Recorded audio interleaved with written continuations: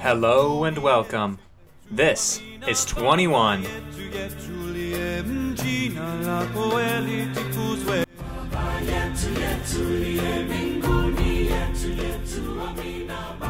Episode 21.1 The Canyon of the Crescent Moon. The desert seems endless. All you can see around you is the brownish dirt color of rock, sand, and dirt. The year is 335 BC. You are part of a trade caravan headed from Babylon to Egypt. This is not your first trip from the far side of Mesopotamia to the near side, but this is the first time that you've done the trip over land. You'd normally either take the Euphrates River up into Assyria, and then down through Phoenicia and Judea, and then on to Egypt. Or you'd go around the Arabian Peninsula, come up the Red Sea, and disembark in Egypt. However, this time, you have a specific cargo with you all the way from the far eastern edge of the Persian Empire. It's some mysterious jungle item. You don't even know what it is. But you do know that you have to deliver it within a certain time period.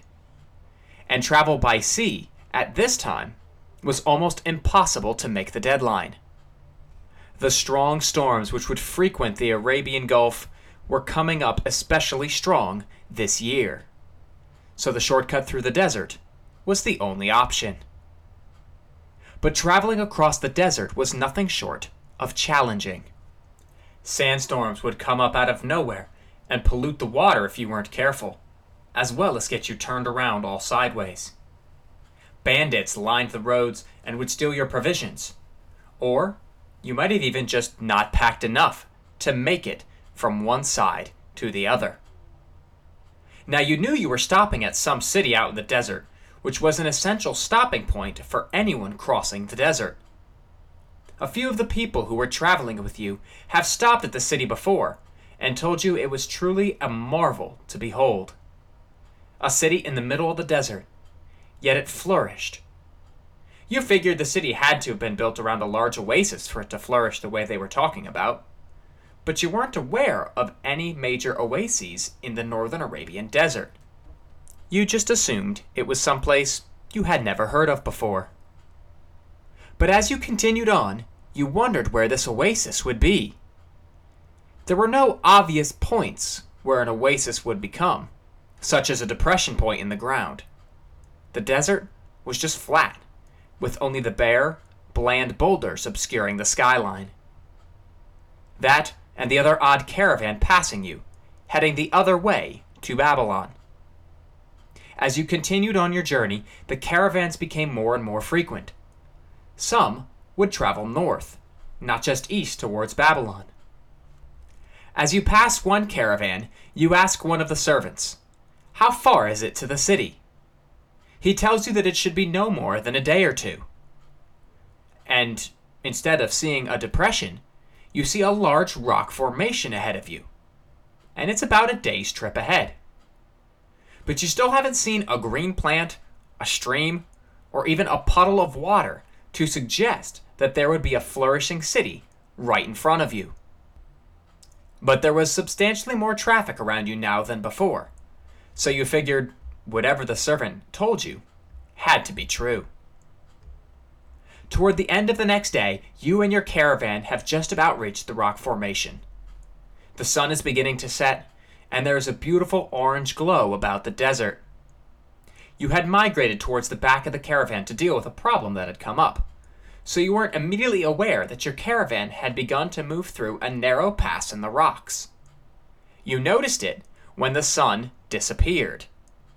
You looked around you, and the rocks seemed to glow in the same orange color as the desert sunset. In this narrow pass, there were a lot more people. There were vendors selling food, water, and trinkets. Other caravans passed you, and soldiers were standing guard. Suddenly, the city was there in front of you, glowing in the sunset. There, carved in the desert sandstone, was the most beautiful city you had ever seen. Exquisite craftsmanship. Columns, elaborate carvings, and other inscriptions greeted you and each and every caravan to this all-important trade city. You can't believe what you are seeing. Located in this canyon of a crescent moon, this city, although it seems invisible or lost to the world, was bursting with life in the middle of one of the harshest deserts in the world. Where you have just arrived is the 21st and final wonder of the ancient world, the ancient Jordanian city of Petra. Hidden in the rocks and deserts of southern modern-day Jordan, Petra was a city carved out of the sandstone rock and served as a vital resting point, refueling station, and break for the trade caravans all throughout the ancient world. Its presence made traveling across the northern Arabian desert not only possible, but a must for any traveler or trader going from one side of Mesopotamia to the other. But as always, before we get too far into the history of this wonder, some context first. Petra is located south of Jerusalem and Amman, the capital of Jordan, and is just about a midpoint between the Red Sea and the city of Damascus, in the northern province of Assyria. It was almost an exact midpoint in the desert from one end of the Fertile Crescent to the other. This location made Petra a perfect hub for ancient caravans traveling across the ancient world. The rock formations which Petra was built in and around offered cover and also small reservoirs of water to travelers for thousands of years. However, unlike most of the other wonders on this list, we do not know how Petra was built, or even when. The Petra we see today in film and in pictures was a project that took hundreds, if not thousands, of years to complete. However, this does not mean that the ancient city is not without its impressiveness. However, I want to focus on what we do know about the city, instead of what we don't. The first mention in the historical record that we get of the great historical city is in what are known as the Amarna letters. The Amarna letters are a series of clay tablets written during the New Kingdom of Egypt, dating sometime between 1360 and 1332 BC. These tablets describe a correspondence between Egypt, Canaan, and other neighboring kingdoms. One of these kingdoms is called Pel, Selah, or Seir, the same name for one place. Historians believe that this name is for the ancient city of Petra. But something interesting about the Amarna letters is that they were not written in any Egyptian language. They were written in almost a hybrid language known as Akkadian cuneiform, a language fairly common in and around the area of Petra, but not Egypt. Akkadian cuneiform was the parent language to more common languages throughout the area, such as Hebrew or Phoenician. But the Hebrew connection to Petra is one that is extensive and intriguing, and recurring throughout history. For starters, the way to get to Petra. Due to its location amongst the desert rocks, pathways to the ancient city were limited. However, one such passage came up from the south, and was said to pass what is known as Jabal Harun, or the Temple of Aaron. Aaron was the brother of Moses, and the first high priest of Judaism.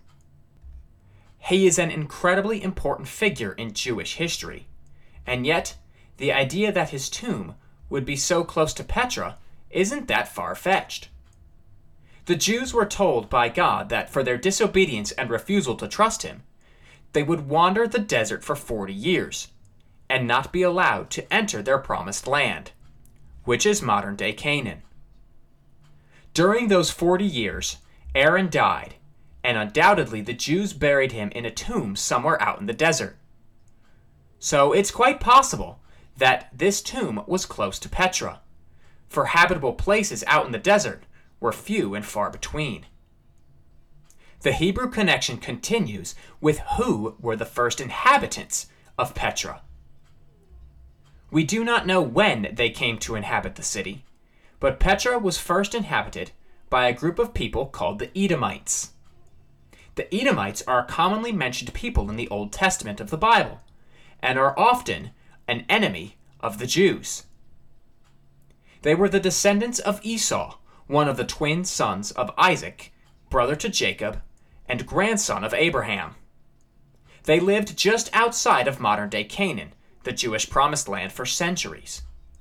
Their territory included the area of Petra. It is quite possible that it was an early kingdom of Edom, which the Amarna letters are written to, or even by, but there's no way to know for sure. The kingdom of Edom and the Israelites had numerous battles which are mentioned in the Old Testament. Each of these battles had significant casualties. However, the kingdom of Edom really established itself after the death of the Jewish king Solomon around 928 BC. For the first 3 kings of a united Israel, Edom was under its thumb. But once Solomon died, the kingdom of Edom rebelled against the southern kingdom of Judah. And with Judah currently involved in a civil war against the northern kingdom Israel at the time, Edom was pretty much left alone to do whatever it wanted. They would constantly be a thorn in the side of Judah until King Nebuchadnezzar conquered the southern kingdom.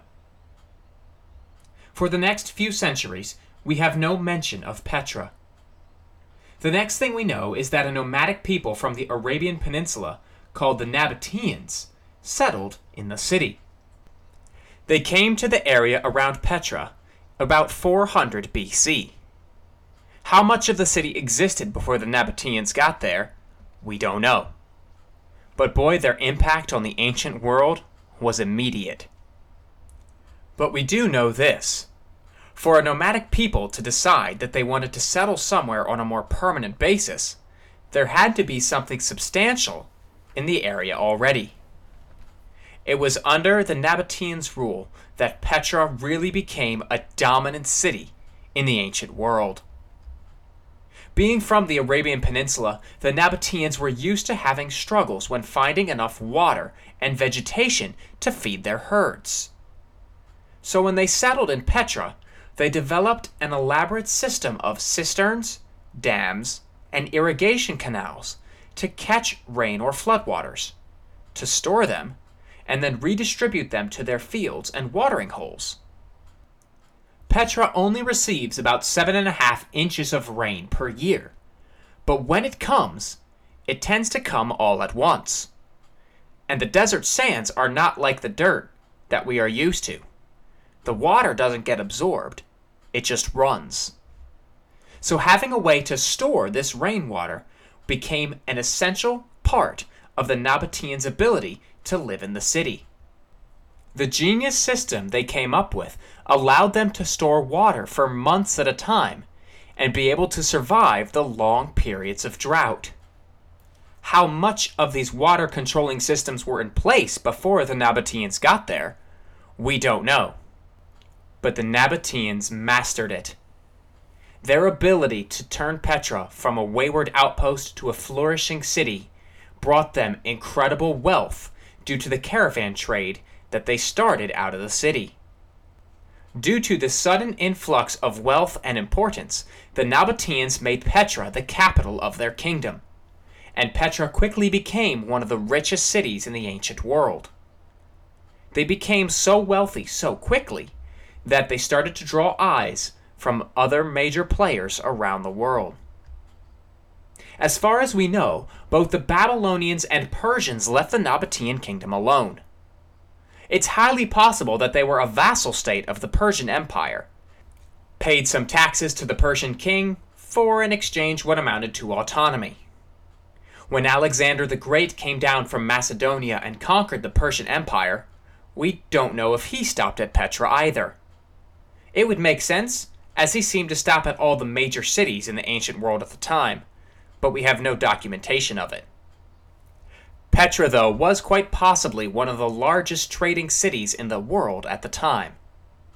At its height, Petra had as many as 20,000 people living there.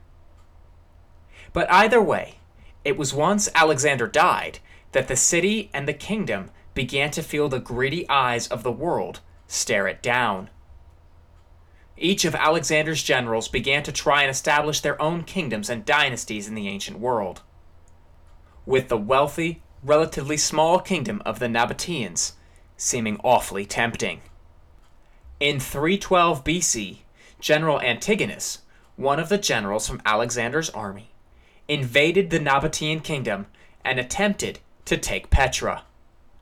However, the Nabateans defeated the Greek invaders, as their knowledge of the land helped them to rebuff the battle-hardened and more experienced Greek fighters. Now, I do want to take a quick moment here and take a little sidetrack. I want to talk about the name Petra. Petra, in fact, is simply the Greek word for rock. They called it this because of the city being partially built into the sandstone of the desert. While we do not know the original name for the city, simply calling it rock in whatever language seemed to have been a theme among the neighboring kingdoms. For example, there are numerous references to a place called Selah, the Hebrew word for rock, as we mentioned earlier. Now, both Petra and Selah do not mean a town amongst rocks. They merely refer to a natural rock fortress or geographical feature. So in both the Old Testament and the account written by Diodorus Siculus, the Greek historian who documented Antigonus's campaign, don't necessarily refer to a specific town or even a place. While this may be the case, for the Greeks to have been rebuffed at quote-unquote Petra, there had to have been a substantial population there, which could produce a serious army. As far as the original name of the city, there is one possibility. The Jewish historian Josephus describes the city called Petra as a city which, quote, ranks highest in the land of the Arabs, end quote, and was called Rekeme by the locals. They called it Rekeme after the man who supposedly found the city, a man of royal birth. The name Rekeme was inscribed on a rock wall close to one of the entrances to the city. However, this inscription has since been covered up by modern construction projects and is no longer visible. Alright, sidetrack over, back to the history of Petra. After defeating the Greeks in 312 BC, Petra enjoyed about 4 centuries of peace and prosperity. It truly became the greatest Arabic city in the ancient world, and the Nabatean kingdom continued to flourish. And it seems that it was during this time that a lot of the architecture, which would become the famous face of Petra, would be carved. The pillars, the columns, the tombs, the royal buildings, etc., that were created there were very similar in architectural means to other Hellenistic kingdoms. These were the main trade partners for the Nabateans, so it makes sense that their culture, architecture, and influence would have been impacted by these other kingdoms. There are many examples of this, but the most obvious example was what became known as the treasury of the city. The treasury was carved out of the rock and is 24 meters or 79 feet wide and 37 meters or 112 feet tall, and gives reference to the architecture of Alexandria. Alexandria was the other main trade city in the ancient world, so for Petra to take some examples from it, it makes sense. One interesting design feature is that the treasury depicts both Egyptian and Greek goddesses. This combination of the Greek and Egyptian gods shows that both empires were trade partners with the Nabateans through Petra, and that the Nabateans wanted to incorporate that into their architecture. All of the famous carvings at Petra demonstrate this influence from other major powers. There's very little from the original Nabateans. There are plenty of other impressive architectural features at Petra. Frankly, there's too many to get into here, but I do want to name a few more. There were things like the high place of sacrifice, which was the center of worship in Petra. There was a pool and garden complex in the middle of the city. This elaborate complex demonstrated the skill the Nabateans had at harvesting water. The complex had a large pool, an island pavilion, and even an intricate hydraulic system to keep the water moving. Stagnant water is never safe to drink, and the Nabateans knew that. So they created a way to have their stored water moving in order to keep it safe to drink year-round. Beyond this garden, there was a large street, which housed the only tree in the entire city. The purpose of this tree was supposed to symbolize the peace and unity that was offered in the Nabatean kingdom. Almost like they would be a neutral player in the conflicts of the other Hellenistic powers around them. However, once the Romans took control of the city, they erected 72 columns on each side of the street. There was also an elaborate exterior platform, along with extensive royal tombs. These tombs were some of the most elaborate tombs in the ancient Middle East, and some of the most elaborate outside of Egypt. But speaking of the Romans, this brings us to the next major shift in the history of Petra. For about 400 years, the Nabateans and Petra enjoyed a time of peace and prosperity. But a new bully was making his way onto the block: the Romans. As the Romans began asserting their dominance over the Mediterranean, the Nabateans and Petra were not excluded from their reach. In 106 AD, the Romans annexed the northern part of Arabia, the part which included Petra. They made Petra the new capital of this territory. Despite this annexation, Petra continued to be one of the hottest trade cities in the ancient world, and the Romans began constructing what would be known as the Petran-Roman Road to connect the city to the capital. However, Petra would not thrive for long. Not much longer after the Roman annexation, the city of Palmyra in the territory further north called Syria became a more popular trade city than Petra. Palmyra was more in line with the other world powers at the time, including the Sassanid Persians and even the Chinese. The world powers were no longer in southern Mesopotamia. They were further north. The balance of power began to shift, and sadly, Petra began to fall out of favor with world trade. Then, in 363, things went from bad to worse for the city. Petra was struck by a massive earthquake, which brought a number of buildings and rock carvings crashing to the ground. But what made this earthquake even worse was the fact that the earthquake crippled the all-important water retention systems in the city. Without this, the city would no longer be able to support the number of people, caravans, and travelers which frequented the city. However, despite all these odds, Petra still continued to carry some weight. During the Byzantine Empire, the city was the capital of the province called Palestinia III, and they built numerous churches in the city. In one of these churches, known as the Byzantine Church, I know, such great creativity there were a bunch of papyri scrolls which were found. These scrolls documented a number of contracts. These contracts were dated to the mid-6th century AD. And these contracts showed that while Petra might not have been at its height anymore, it still was an important city to the Byzantine Empire. But it would not be important for much longer. In the 7th century AD, the Islamic caliphates, which originated in Arabia, began their sweeping conquest of the Middle East, North Africa, and into Western Europe. It was at some point during these conquests that Petra was abandoned by the Byzantine Christians, and the city fell to the Muslims. We do not know when this happened, though, as there is no record in an Arabic source that tells us when they occupied the city. The next time we see Petra come up is not for about 300 years. During the First Crusade, about 1100 AD, Christian King Baldwin I built a number of castles, 2 of them in the city of Petra in an attempt to secure a pathway to the Indian Ocean via the Red Sea from Jerusalem. But this plan would not last very long. Less than a century later, one of the greatest conquerors ever, Saladin, destroyed the Christian fortifications in and around Petra and forced them to abandon the city once again.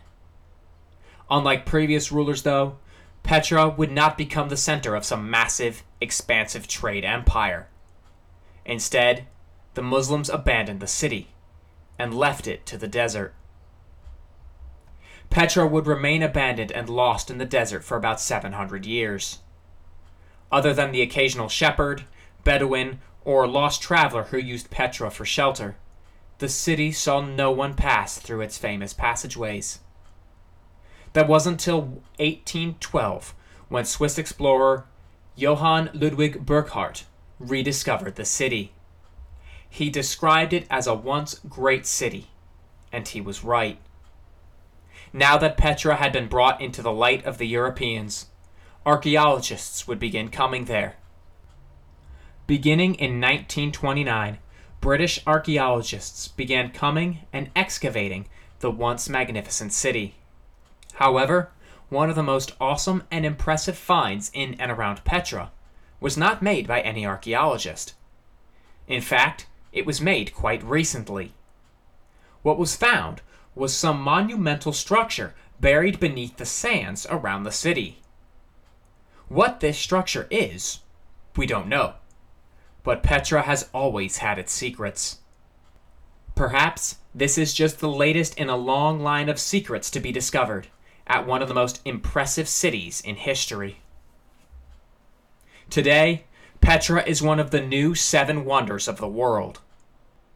This list was created fairly recently and includes structures like the Great Wall, the Taj Mahal, and Chichen Itza. Petra became a UNESCO World Heritage Site in the early 2000s, and efforts have been made to attempt conservation. But sadly, time is taking its toll on this wonder. Petra is slowly falling apart, as rock does over time. There are efforts to try and preserve it, but that might be a futile project. Without the elaborate Nabatean water conservation systems in place, the serious flooding which comes with the rains is causing damage. This is another example of how the ancient peoples were able to solve a problem that we today, so far, have yet to do. Today, there are actually still people who live in this magnificent city. They act as tour guides, as Petra is a highly popular tourist site. Not so much at the moment, with the political state of Israel and Jordan what it is right now, but hopefully that will pass, and people can enjoy the wonder of Petra again. The people who live there tell stories and legends of other secrets in the surrounding area, and take people to see these mythical and quite possibly divine locations. One such place is supposed to be the spot where Moses struck a rock and God caused water to flow from it to quench the thirst of the Israelite people. I doubt that this is true, but there is no way to know for sure, and the power of belief cannot be underestimated. Whether it's the sands, the time, or the beauty of the magnificent city, Petra has long been one of the greatest cities in the world. Literally carved from the desert and revealing its secrets to the desert alone, Petra was, and still is, one of the most fascinating locations in the world. And that's it. That's the 21st wonder of the ancient world. There is one episode remaining, but I can't believe we have finished the list. It has been an awesome journey throughout the ancient world. I know I myself have learned much, and I hope you have as well. From the mountains of China to the deserts of Mesopotamia, and from the rivers of southern Europe to the jungles of Mesoamerica, the ancient world is so much more impressive than anything we can put into words. Everything that these quote-unquote primitive people accomplished blows me away each and every time I study them. But there is one more episode to go, so I won't say goodbye here. Next week, we will close out the show. We will name the honorable mentions to the show as well, for the ancient world is greater than 21.